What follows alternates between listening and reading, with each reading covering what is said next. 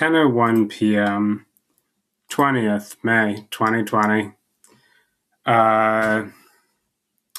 Quarantine, 2 months, 3-4 days. Anywho, I have started doing, as perhaps you've heard before this one, I've started making podcasts of what I've been doing, public domain fiction, but I realized that I can actually do this in multiple languages. And the way that I've been breaking stuff down and explaining stuff anyhow, this actually is a really interesting development to the thing that I'm doing. And of course, it is pushing me in a different direction. It's working some muscles I haven't, and not having used German or Yiddish for quite a while. And tonight, going back to last night, I did my first biblical reading, and I'm doing that again tonight with the Song of Deborah, which is from the book of Judges and has a very interesting history. If you happen to be quarantined in a hotel or motel, please reach into your bedside drawer if you want to follow along. And wherever and whoever and whenever you are, I hope that this finds you well. I do take requests for other things to read. So if you want to hit me up on Twitter at time of posting for that or other reasons, I would be delighted to help spread some other things as well. Other stuff that people can read now that we have this time and stuff going on. And actually, to that point as well, the text that I'm reading from is going to be, actually, except in this case, for part of it that I'm translating is my translation of this, and I'll get to that. But I'm using the text on qbible.com, Judges chapter 5, although please note that, as I'll discuss, Judges 5 is actually an epic poem telling the same story as Judges 4. And it's useful, if you're not familiar with the book of Judges or the context of this, it's useful to consider Judges as being an anthology of folk stories that are grounding and significant for the nation that is telling them, because these are about the history of Israel and relations with other tribes in a lot of things. So, and it's also the reason that I did my own translation of part of it is because of a story I wrote where I used an excerpt from this as a, let us just say, counterpoint, although there could be a better way to put that I am doing something in a modern context, and I'm also creating something that is fiction in a biblical time. And I also want people who aren't familiar with the original texts to have some point of contact where they can see what I'm doing with some reference to the inspirational works. And as I said, this is on qbible.com, Shoftim, or the Book of Judges, chapter 5. And because this is the Song of Deborah, the thing that's really fascinating about translating it is that uh, it is poetic and can't necessarily, that in a literal translation, you actually lose some of the nuance sometimes, and especially uh, you are losing the rhythm sometimes of the language. So I went and I compared a number of translations and some background on the specific, the climax, which is the part that I was using. And I made some word choices that are definitely significant that I will get to in due time. Listen, because I'm going to be reading it. I want to, because part of the point of recording this, even if I'm the only one hearing it again when I listen back over, and probably my parents who are listening to this, glad you guys are enjoying it. And I hope if and when you hear this that you are well, and that, and ditto anybody else hearing this. But to get whatever the cadence is of the original, I want to just read it straight out, the actual original language. And then when I listen back over this, I'm going to be hearing it the way that this ought to be read or sung or pronounced. Except my apologies in advance for if I mispronounce things, because I am not, that I don't speak Hebrew as well as I can read and parse stuff of the language. And thankfully, the thing I'm working from here has transliteration in the middle. So you can look at it in the Hebrew, in just the way it sounds, which is what I'm going to be reading. And then there's a translation in the third column, which I will be talking about comparative translations, because I haven't seen this one before. But in chapter 5, line 4, I already see the phrase, when thou wentest out, which is exactly the kind of thing that we want to get through, and, try to do something that's more naturalistic sounding.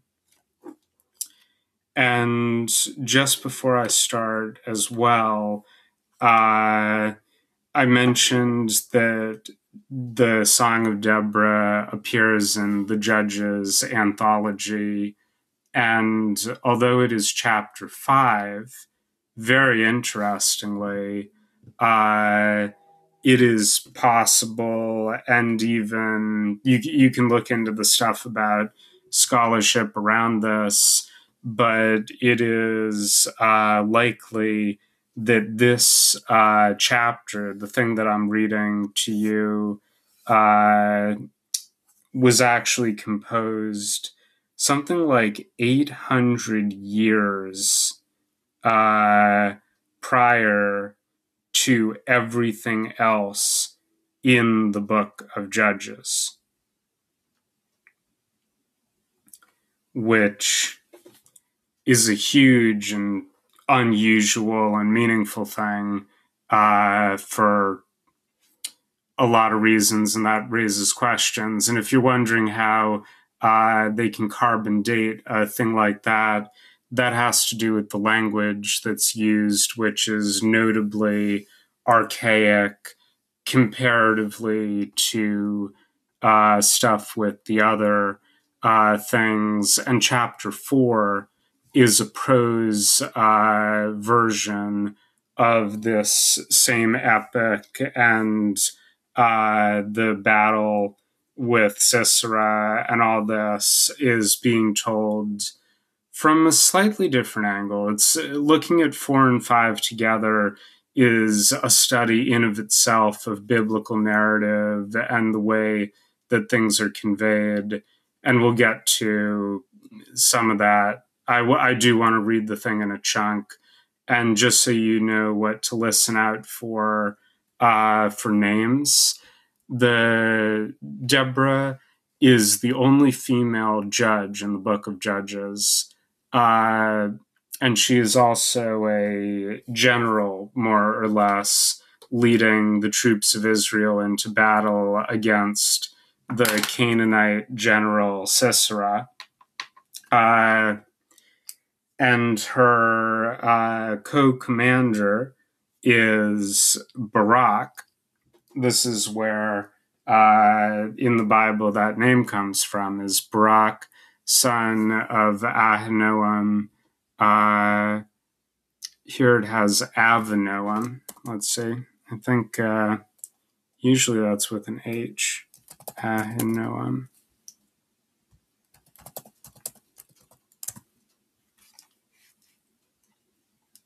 Is a Hebrew name literally meaning brother of pleasantness or my brother is pleasant.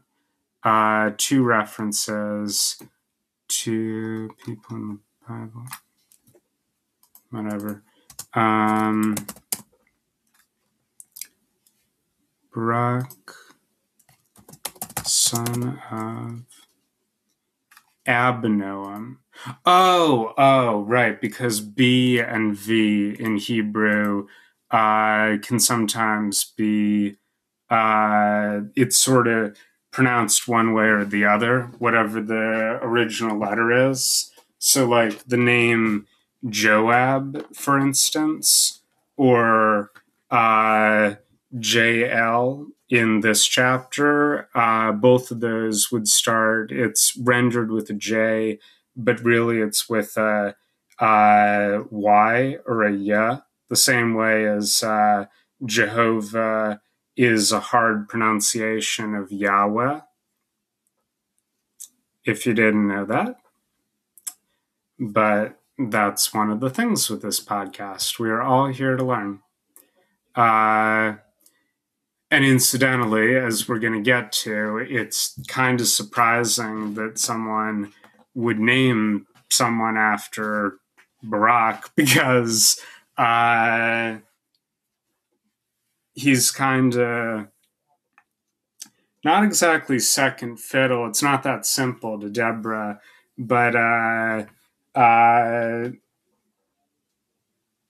we'll cut into it. We'll discuss it.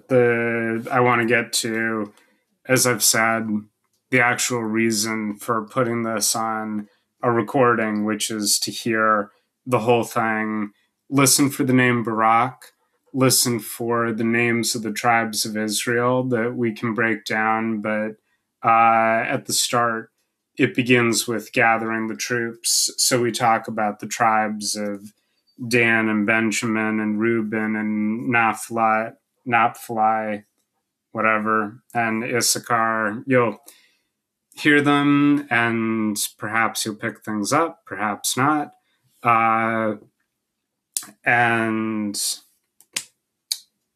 So Joab could also, that was the thing, the B on the end of Joab, you could also pronounce that name as Yoav.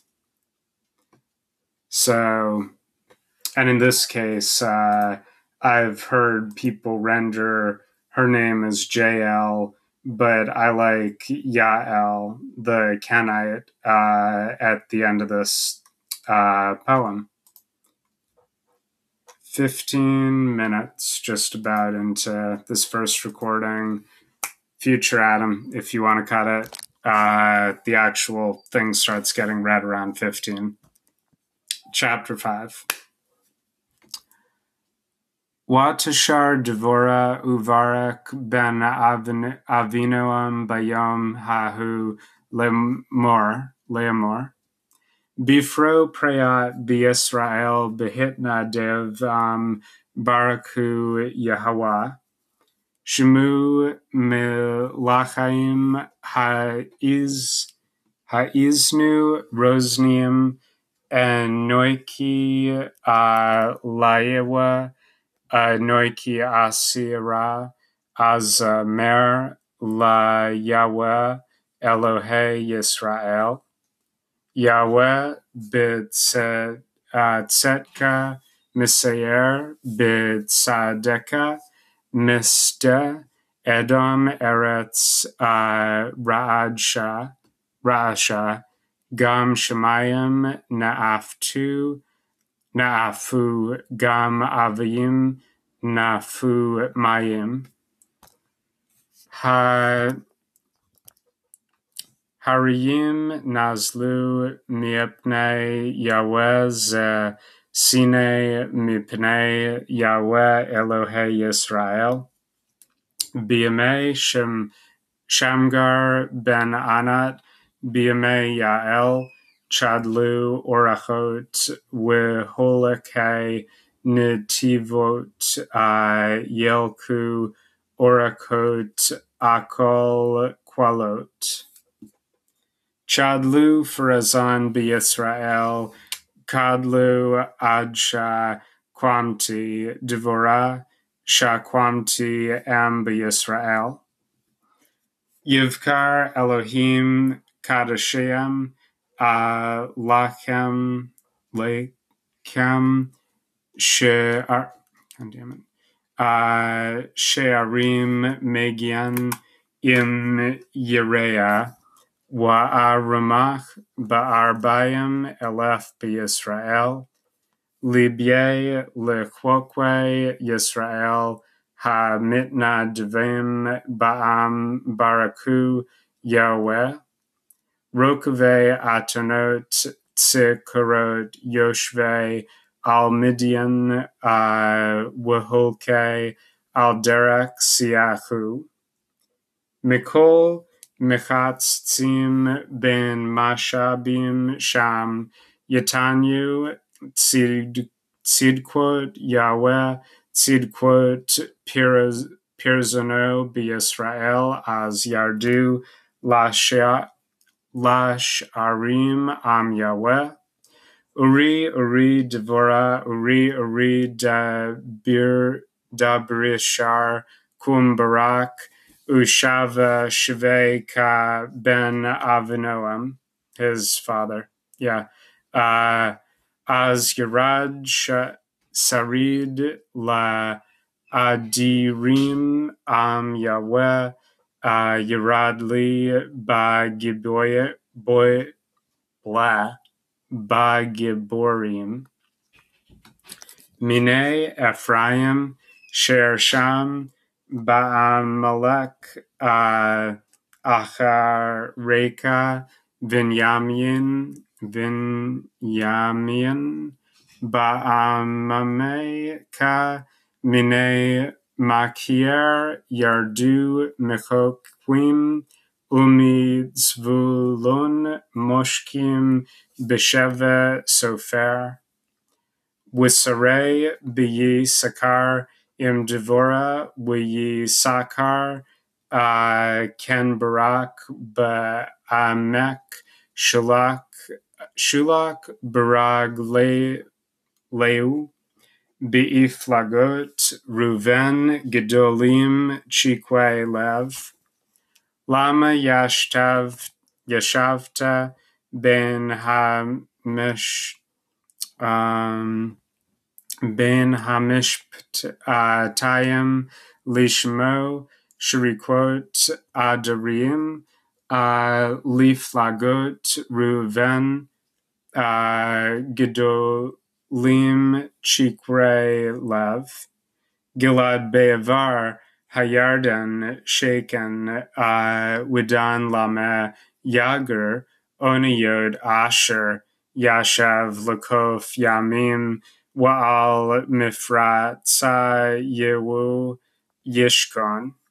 Tvulun Keref Nafsho Lamut Winaftal Elye Al Mirume Sada Bao Milakim Nilchamu Az Nilchamu Malche Kenaan Betanak Alme Megiddo Betza Kesef Lo Lakwachu Min Shemayim Nilchamu HaKoka Vayim Mim Silotam Mil Chamu Im Siasra Nachal Kishan Grafam Nachal Kuduyumim Nachal Kishan Tidre Kai Nafshi Oz Az Halmu Equivesus Daharot Abi Rewa Oru Meretz Amer Malak Yahweh Malak Yahweh Oru Aror Yoshveha Kilo Val Le'ezrat Yahweh Le'ezrat Yahweh Ba Giboyim Tvorecha Menashim Yael Esht Kever Haquine Mi Nashim Be'ohel Tvorak Mayim Sha'al Chalav Na'atana Besefel Adirim Hikweri Vakema Yada hala yitad tishlachna wiyi mineyi lehalmut ameleim wihalma Sisera. Oh yeah, Sisera makukwa rosho u machatsa we Khalifa Rakwato Ben. Oh yeah, this is line we're going to discuss in particular. Sorry, we're nearly at the end, but line 5 or chapter 5, line 27. And while I say that, there's an important verb that I'm translating differently than previous translations, and listen for how this line.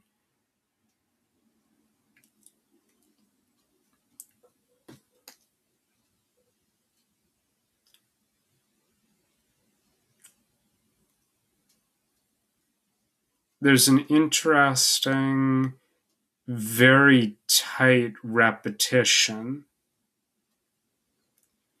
Bein ragleyaha kara nafel shakav ben ragleha kara nafel ba'asher kara sham nafal shadud. Ba'ad hakalon nishkwafa Watiava Sisera Bad Ha-Shenev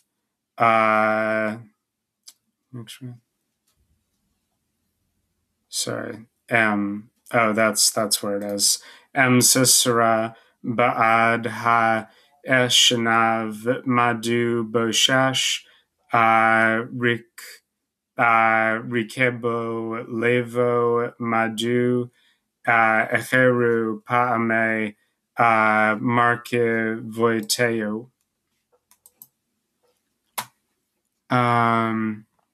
Chachmod Saroteha Ta'anena Afi Tashiev Marehiyaha La Hala yimtsu yechalikwu shalal racham atayim lerosh gever shalal tzvayim lesisera shalal tzvayim rikma seva rikwa seva rikmayetim le tsau re shalal. Ken yuvdu kal oive. Oh, really? Oive? All right. Oiveka Yahweh we ohaveu kitset hashemesh bigavu rato watishquo haaretz arbayim shana. It is close to the end of the tape that they give me, which is a half-hour chunk. So I'm going to just break it here, and we will start analyzing later. And I would love to hear someone who can make this sing. I'm not sure. I wasn't catching it rhyming as much as the repetitiveness of the language, which is inescapable. But we'll get back to that after the break. 10:27 p.m.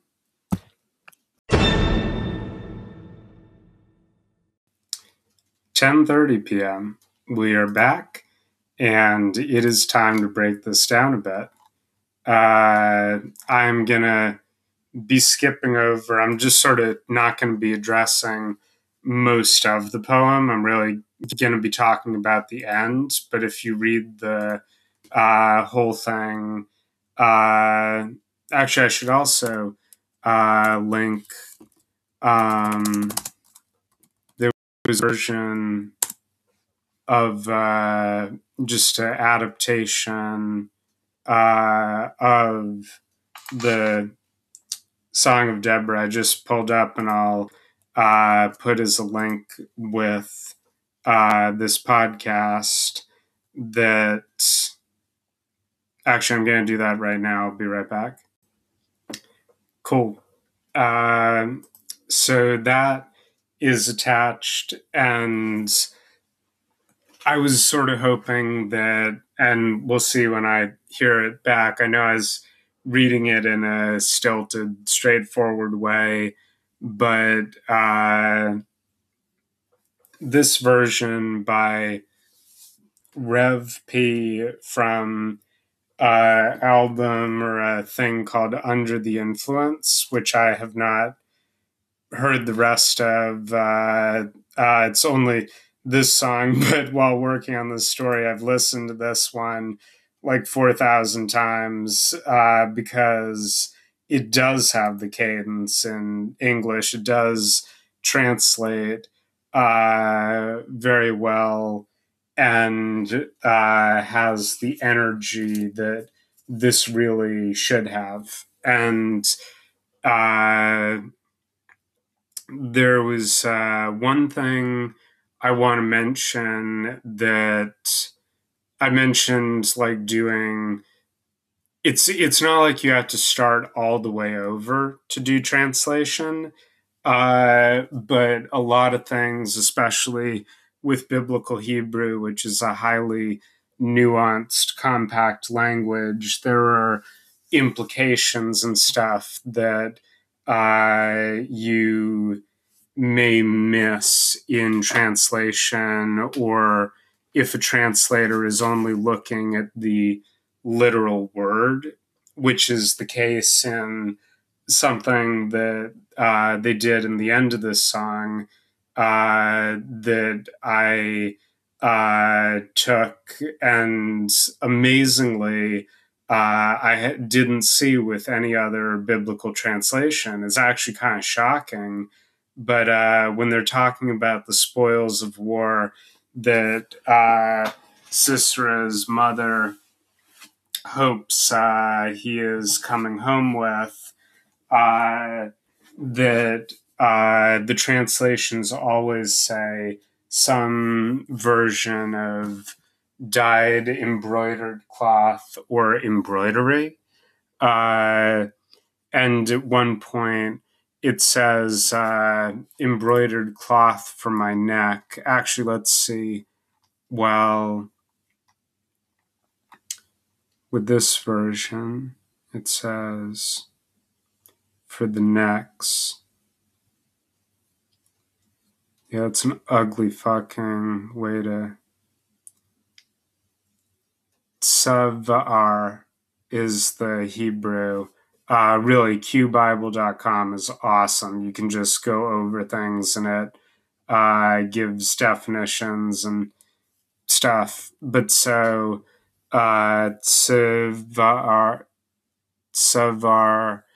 in chapter 5, line 30, the penultimate line, uh, it is binding or the back of the neck as that on which burdens are bound, which here it's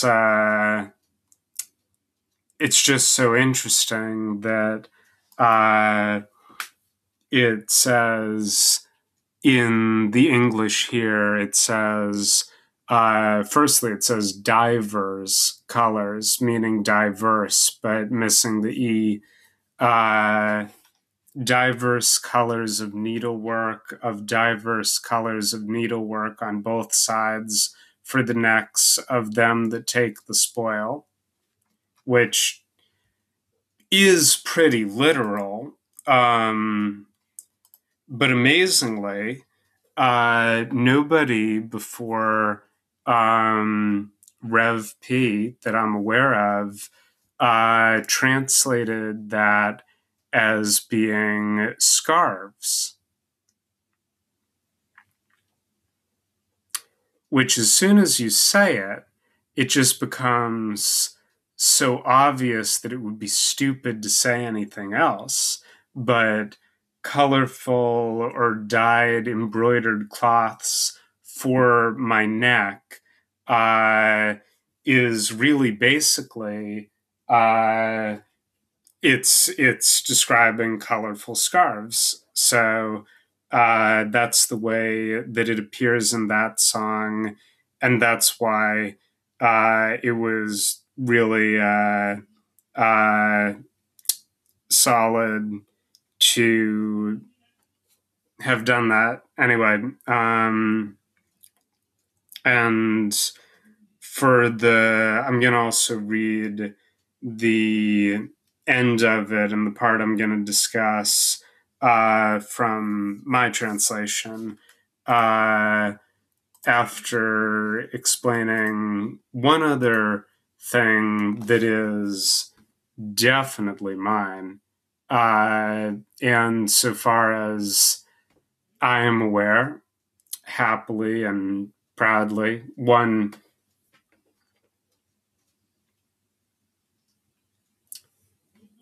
I don't like tooting my own horn because I think it's a bad habit, if nothing else. And there are other things you could say about that. Uh, but I am proud of this thing I did here because the way that I rendered a line, the translation I mentioned before of line 27, I think is more true to the original Hebrew than any other translation that I found. And it's not this way in the song, but I'm pulling out something from context and I'm using a verb that makes that significantly more vivid, and I am very proud of that.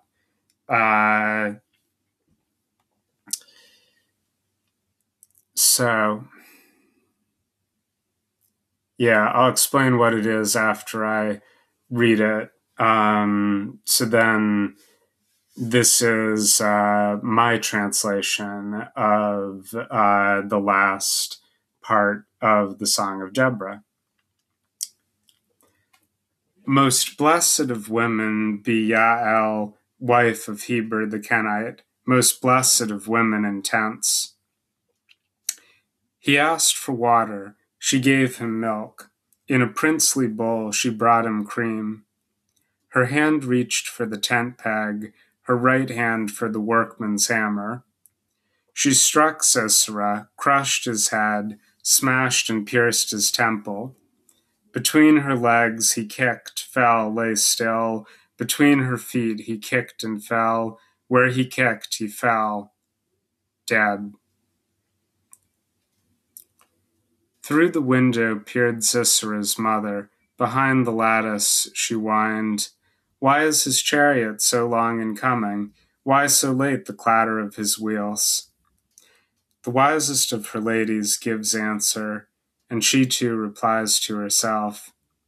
They must be dividing the spoils of Israel, a womb or two for each man, spoil of dyed stuff for Sisera. Oh, this version is prior to that adjustment, excuse me.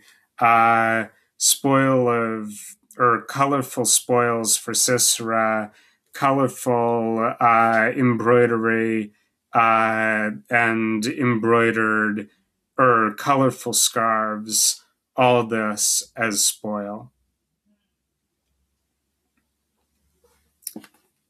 And there is a line to tie it off. Line 31 is I did not include for my own reasons and because of the story that I'm telling. But 31 just ends with, let all thine enemies perish, O Yahweh, but let them that love him be as the sun when he goeth forth in his might. And the land had rest 40 years, or there was peace in the land for 40 years, which of course doesn't mean 40 years. That's an estimate. It means a generation. Like what we're seeing now in 2020 is the breaking down of a lot of things that have been systemic for a generation, and that for a long while we have had something like peace and what they call normalcy, which means things stay pretty much the same. But that was previous worlds now. Was Zooming with some friends just before doing this recording, and we're talking about a picnic that we had back in February, I guess. And I'm really glad I was able to go into the city and see everybody for that, because that was a lot of fun. And we're all looking forward to when we can do that again. But know that it's going to be a year at least or something. And having read that shocking, somewhat Tarantino-ish translation of the climax, it's interesting to note you can do a lot from the fact that the general Sisera, after having fled from the battle where he's losing the battle down by the river Kishon, and ends up getting nailed by this woman while he's lying down in her tent to rest. And chapter 4 has different is fascinating because the same thing and same things happen in the poem, in the story as they are in the poem, but some details are different. notably, for one thing, the fact that it says that in a princely bowl or a fancy bowl, or here, she brought forth butter in a lordly dish. Um, I've had it as cream or curds, but in chapter 4, the same exact maneuver happens, but instead of a bowl, she brings him a skin of milk. It describes like a pouch, which is a fine image to hop over into the Freudian part of the discussion of this. That's right. Uh, Freud does actually have some relevancy here. I would love to know if Freud ever had any opinion on.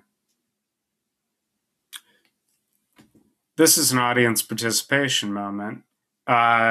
Twitter, at time of posting. I would love to know if anyone knows if Freud ever wrote about this passage or the Book of Judges. His short but mind-blowing book Moses and Monotheism has been a major influence on my life and some of the things I've written. But I wonder if he was familiar with us, because you may not have picked it up when you heard this in Hebrew and then in English, and also having heard this for what might be the first time. The scene here,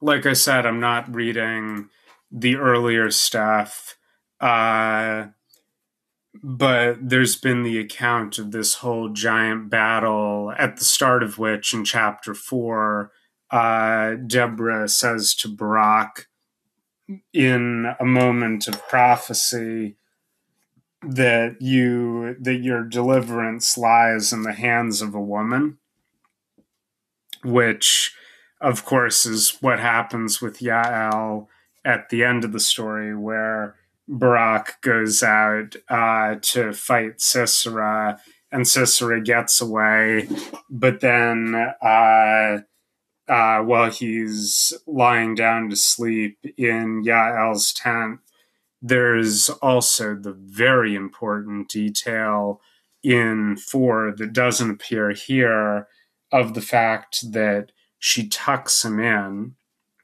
when he lies down in her tent. And it's extraordinary to think that this poem was written probably something like 6,000 years ago, give or take a millennium, maybe something like 5,000 years. Not that it fucking matters at that distance, like Bronze Age.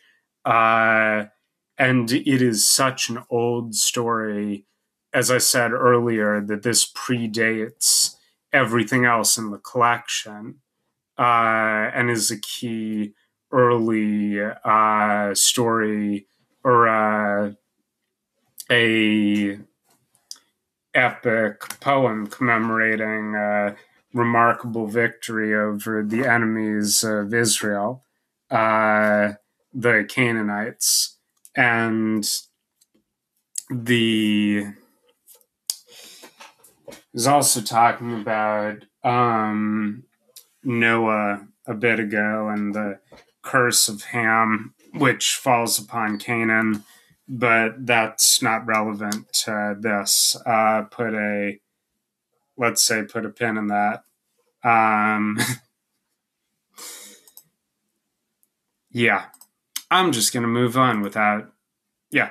Anyway, the thing here back in the tent is that there is this extraordinarily Freudian like just such a strong imagery here that is inescapable in the poem, and you see it in the other as well. Again, if you are in a hotel, motel, or have a Bible on hand, or the internet, you got to assume you can look at the two chapters and compare them and shit. But but the woman Yael, whose tent he goes into, uh, is actually taking on the attributes of the mother, which is to say, in the most basic line, uh, when he asks for water and she gives him milk.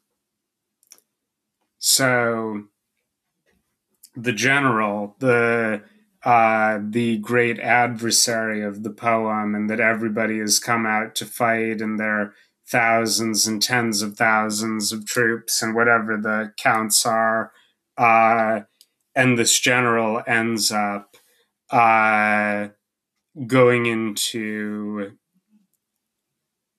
it's just such beautifully dense imagery, because going into a woman's tent is a vaguely sexual implication in elsewhere in the Bible and biblical texts. There are things about the verbs being used, but the appearance of it when he goes into her tent might be that he's coming in there for a carnal purpose, and that she may be receptive to this when she is lying him down and tucking him in and everything. Although that note is only in one of them, is only in the prose version of this. But it's even clearer when you think about the thing that she gives him, a skin, like a wine skin or pouch of milk, that it's almost literally offering him a tit, to be blunt about it, as he's lying there and in a place where he thinks that he is safe in the care of a woman.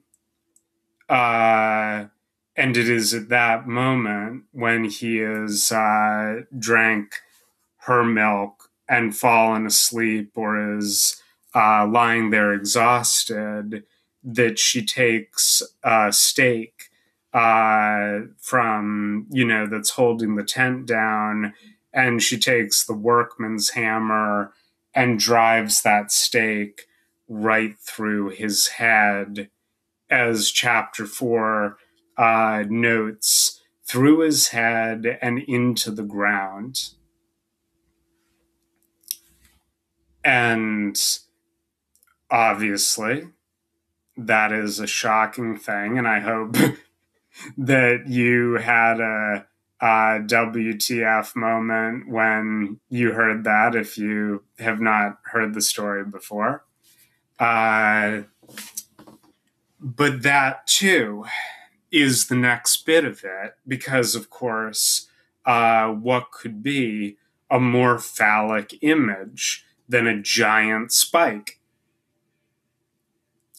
It's, you see, I really would love to know if Freud ever wrote anything about this, because the imagery is very tight, but as you start looking at this, it is unmistakable. It's the woman, it's the mother. He comes in with an idiom that seems sexual, but then lies down in a vulnerable position and is given sustenance by a woman.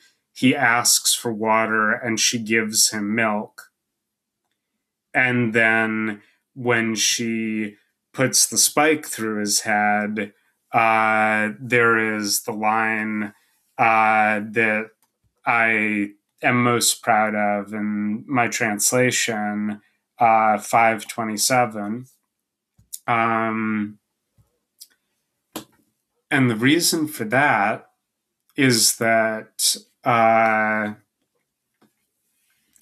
actually also, there's a thing for me of when things are literal or non-literal translation, like I mentioned with the scarves, where the original word has to be, like it literally says, colored and dyed material and colorful things for my neck.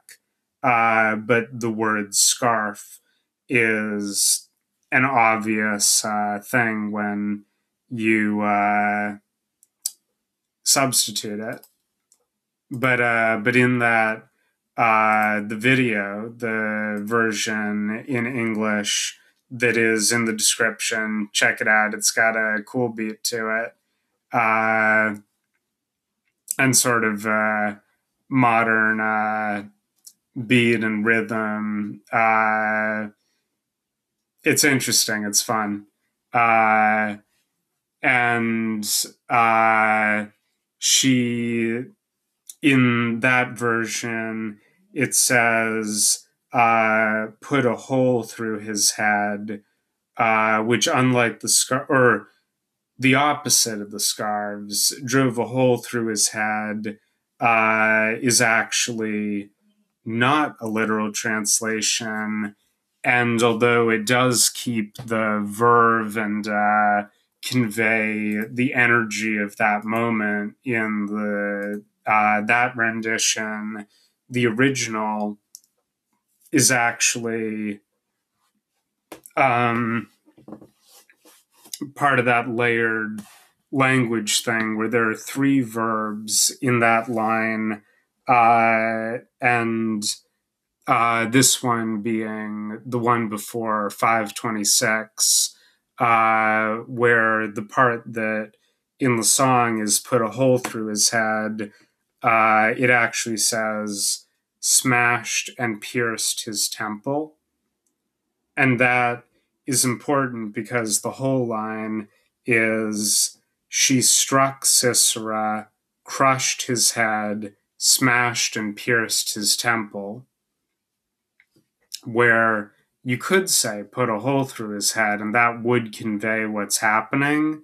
But the rhythm of the original partly is the fact that it has these verbs in quick succession, crushed, smashed, pierced. And in fact, in the original, when it says she struck, and I believe in the other one, the one you can listen to, that I'm mentioning, I believe that it does use the original verbiage, which is hammer as a verb. So what it really says is that she picked up the hammer, she hammered Sisera, crushed his head, smashed and pierced his temple. So there's this action, there's this rhythm that's been kept up through the whole poem, where there are earlier things like that. And because I've listened to that song a few thousand times now, I really like the way that it captures that with things like stallions charged, stallions roared, stallions stampeded, or the stars came down, the stars joined the fight. From the sky, the stars fought Sisera, which is this epic, evocative language and the whole sense of movement from the mountains down to the river, this clash of armies, and then the general escapes and ends up seeking refuge in this random woman's tent, who greets him, possibly like a lover or a mother, but then she murders him in a way that is distinctly Freudian or just an enormously phallic image. And because we're near the end of this tape, and I've mentioned, I've mentioned 527 a bunch of times. If you have the book, you could look at it, and you've had time to, if you want, Google different translations of the line. But after I break this disc and turn it over, we will pick up directly with what I've done to that line that I am so damn proud of.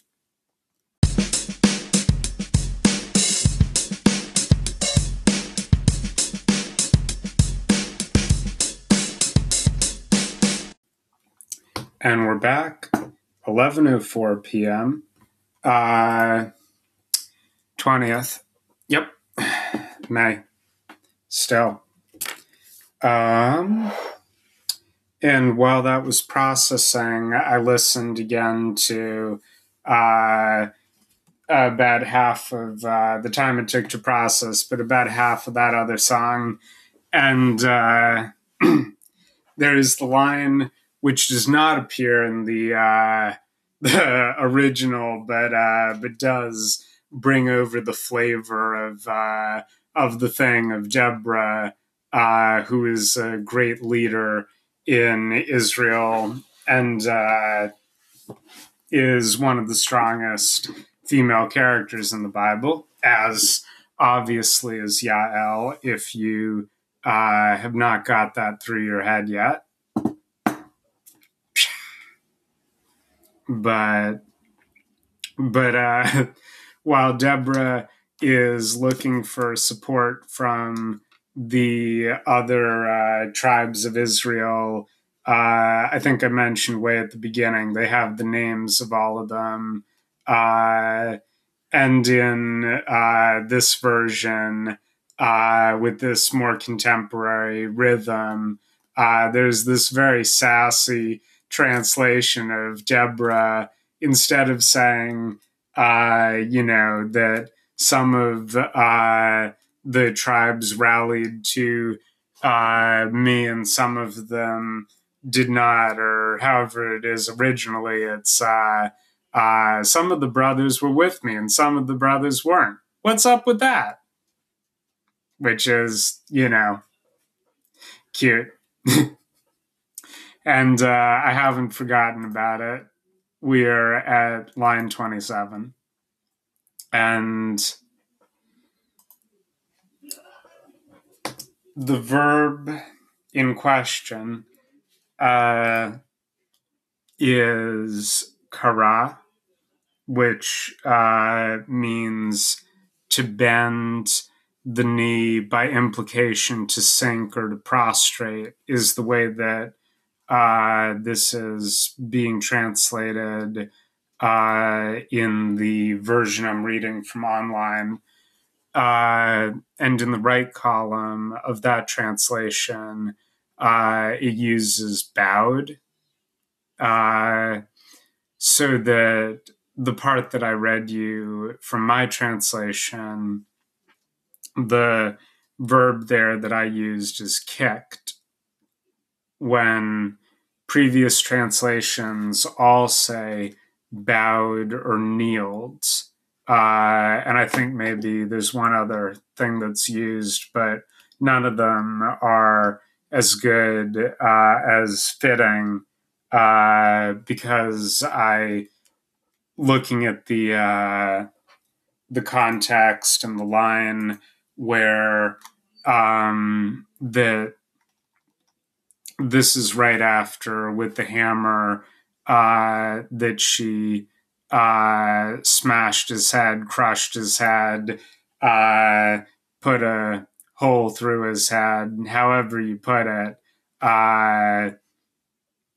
He's that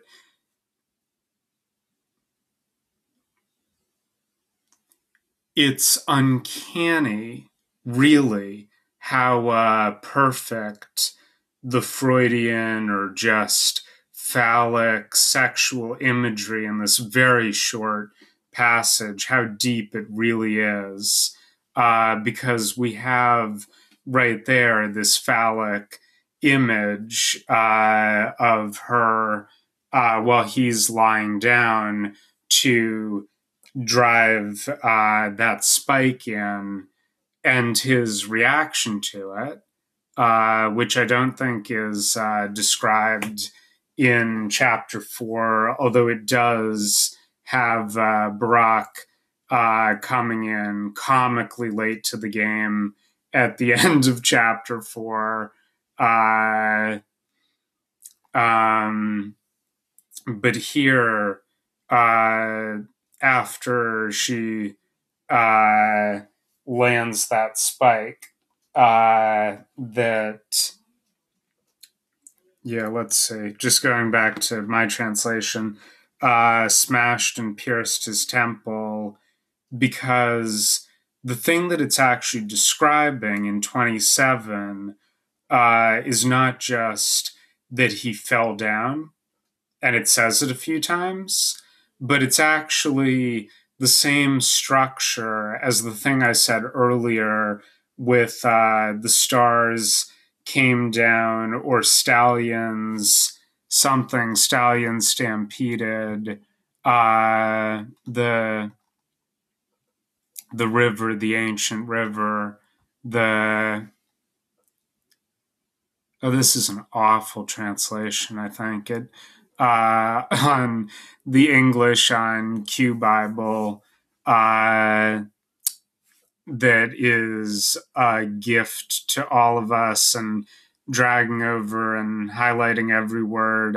You can become far more in depth on this if you care to. But it says for 22, it says, then were the horse hoofs broken by the means of the prancings of their mighty ones. And that has got to be, there has to be a better, wait, did I already have that bookmarked for some reason? 5:22. Oh, no, nope. Numbers thing. But Bible Hub as well, if you're interested in this sort of thing previously, or I would be also happy to hear from anybody if these podcasts are getting you interested in looking at biblical literature. So I'm not going to cite which ones I'm reading here, but Bible Hub has comparatives verse by verse of different versions of the Bible.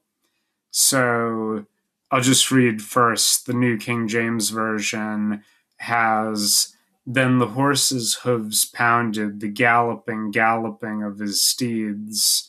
We have the hooves of horses thundered, the mad galloping of his stallions, which right there, the Berean Study Bible, that since this episode is now also discussing translating biblical poetry, that I think is a bad take, because it is saying the mad galloping of his stallions, which is trying to convey the same thing, but the repetition is part of the music and the language, where English Standard Version here is the galloping of his steeds, which I think is perfectly good. New American Standard Bible has the dashing of his valiant steeds. We had the prancings, gallopings. Good News Translation felt inclined, apparently, took it upon themselves to do a better job than King James, and did something that's inferior easily, because they just say stamping the ground with their hooves, because the ground doesn't come into it. The line is about the feeling of motion, and that's the building of this whole poem, in being uh, there's this sense of constant motion, and that's where 27 is an instance of that. That where in every version of translating that line, there are three verbs there that are used three times in one line in quick succession. And that's where I'm getting to the word choice that I did that is different, because for 27, same source, same site, but New Living Translation has, he sank, he fell, he lay still at her feet, and where he sank, there he died. The New American Standard has, between her feet, he bowed, he fell, he lay. Between her feet, he bowed, he fell. Where he bowed, there he fell dead. And the emphasis there of between her feet or legs is crucial. Not all of these translations get that. And in fact, actually, contemporary English, the Razzie for worst translation in this for this line goes to the contemporary English version for the useless sentence. Sisera sank to his knees and fell dead at her feet, which is a fucking travesty to a work of literature that was being written out by hand for a few thousand or a few centuries before the birth of Christ. However you count your time and count things of significance, the repetition is everything, dude. This is poetry, not and one more. Actually, no. Holman Christian Standard Bible uses collapsed.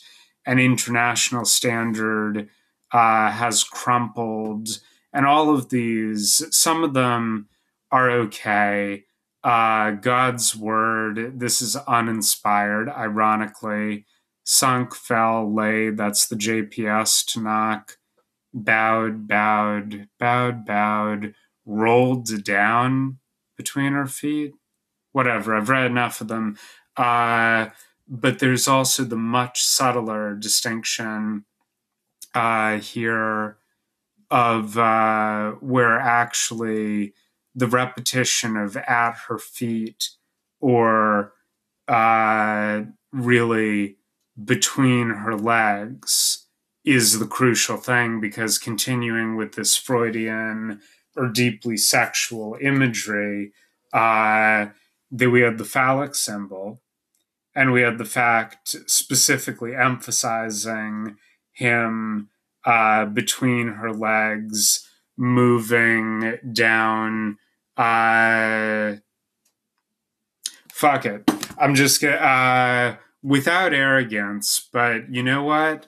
I've done the best translation that there has been since the thing in its original form as it was 5,000 years ago. And I will stand by that, because you can look at it in context and you can see that there's a sort of spasmodic quality to the line, to this image that, you know, you might also get from just thinking about it, that, you know, if somebody has something, you know, shoved through their head like that, that there's a, you know, there's a sudden motion of the body. But bowed and collapsed and crumpled. All of those are expressing something, but I don't think that there is a better rendition that could be done than kicked, because what it's really describing here uh, is him thrashing around spasmodically for a second when she murders him so dramatically and then falls still.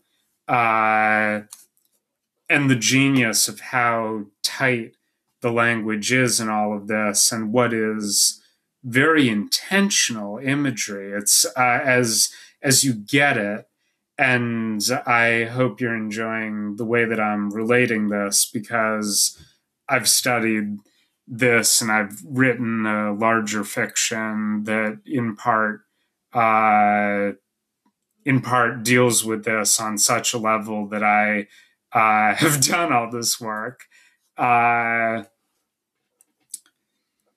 because it actually isn't just feet. The way that I've done it is also drawing attention to the fact that it's between her legs and then between her feet, where most translations don't take that into account or don't think about it. But it's not just at her feet or between her feet, but the fact that it says legs and then feet actually is implying a movement downward. The fact that he and just by, as it so happens in English, I'm actually really proud with the as well of the way that that his motion of kicking is right there next to legs and feet. So it's all very tense and very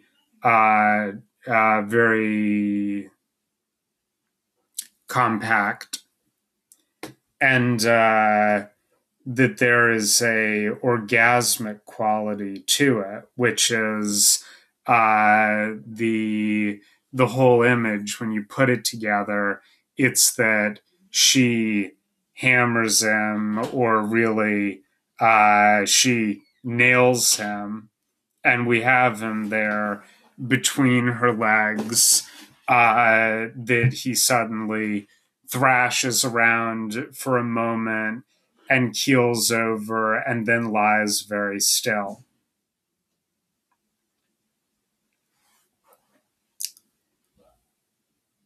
So there is a take your pick if you would rather call it a inversion or a perversion of the sexual act in this moment, where reading it with the dense imagery of the biblical text, the way that I've explained all this, he comes into her tent, a potentially sexual image. Uh, she greets him and he lies down, where in some contexts, saying that they lay together is euphemistic sexually, or he came into her tent, like he came to her. All of these things are euphemistic verbs, really. Uh, but in this case, uh, it goes from being potentially sexual to these things of the mother with the milk and tucking him in, and then suddenly, so quickly that you can barely register it in reading it, uh, the change here, that she goes from mother to murderer, and the climax the very literal climax of this whole epic poem about the armies battling Sisera ends with the man himself, as vulnerable as a baby, in a position where he should be in the care of this woman who stands there like a mother, uh, and she and he kicked, fell, lay still between her feet. He kicked and fell. Where he kicked, he fell dead. It's like the sound of someone thrashing around when you put it together like that and you really consider the language. And then we get, at last, the actual end with this remarkable, surprising shift and something that's unusual even for biblical poetry, where there are usually, things about the progression of verbs or theme, like in the one of the opening chapters of Job. There's a great example of this, where he's lamenting the fact that he was ever born, and there's this emphasis on day and night and something else. That observation comes care of Robert Alter in his book on the art of biblical poetry, uh, all of his work is worth reading if you are interested in studying the poetry and literature of biblical writing. And he breaks that one down at length, actually, in the same book where he discusses this passage as well, although I have not been referring to it during this recording.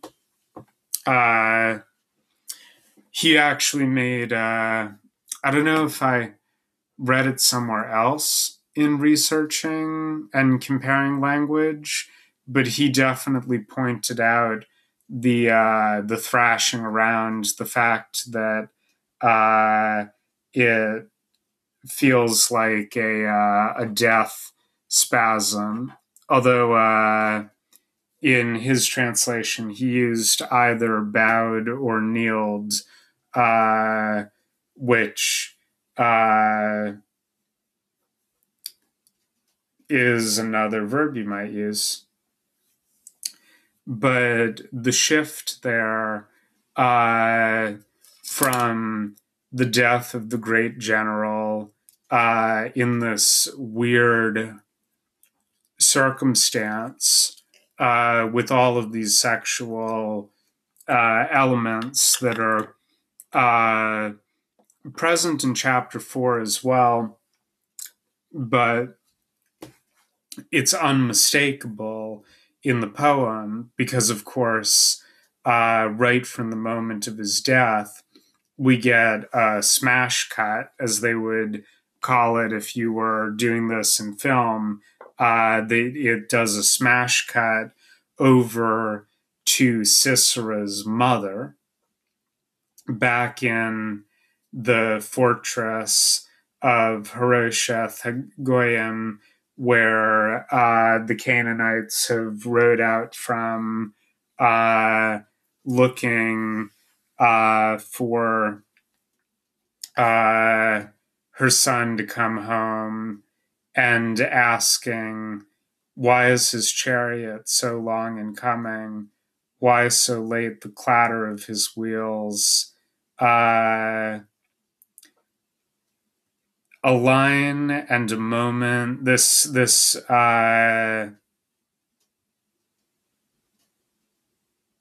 speaks to me deeply, and that never. I can't read it without getting chills without feeling a bunch of things about it. But it's such a peculiar thing to jump over to this moment of pathos with the mother of the general. Of all the people that you could end on, the actual final lines of the poem of like, may all the enemies of Israel perish, could easily have followed right after Sisera getting his head smashed open. It could just say, where he kicked, he fell dead. May all the enemies of Israel perish. But this ending, this twist, is so weird in the fact that we've just witnessed and gone through the death of a great warrior in a position of ultimate vulnerability.